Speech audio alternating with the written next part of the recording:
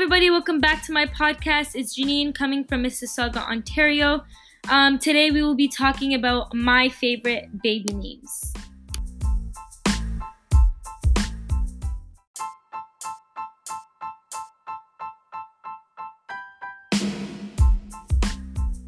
In my opinion, baby names are something you cannot take lightly because you're choosing a name that they'll have to grow in and be known by. I personally enjoy nice, unique names and nice spellings and meanings as well. I also think my baby names have to work both in English and Arabic. English because my kids are going to school here, hopefully, so they need a name that's not too hard to pronounce for them in school. And Arabic, since that is my second language, I still want them to have somewhat of a cultural name.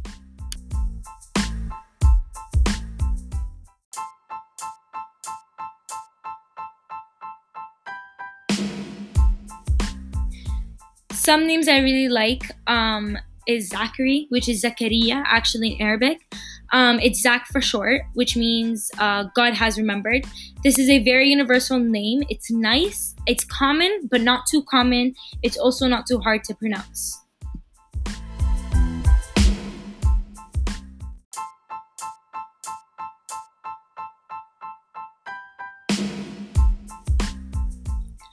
I also like Zainuddin, which is more of an Arabic name, but because I like soccer, I want to name my kids after Zainuddin Zidane, which is a very famous soccer player.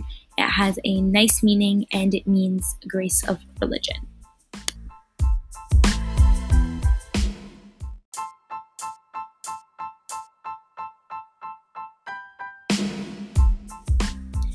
And last but definitely not least, for the last boy name, I love the name Yasin, which means chief.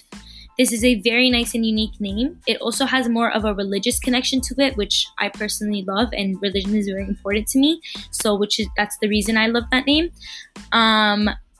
So for the girl names, I love the name Isla, which is actually spelled I-S-L-A, like island almost. It's so unique, so simple, so different, and not hard to pronounce. It means the halo of the moon.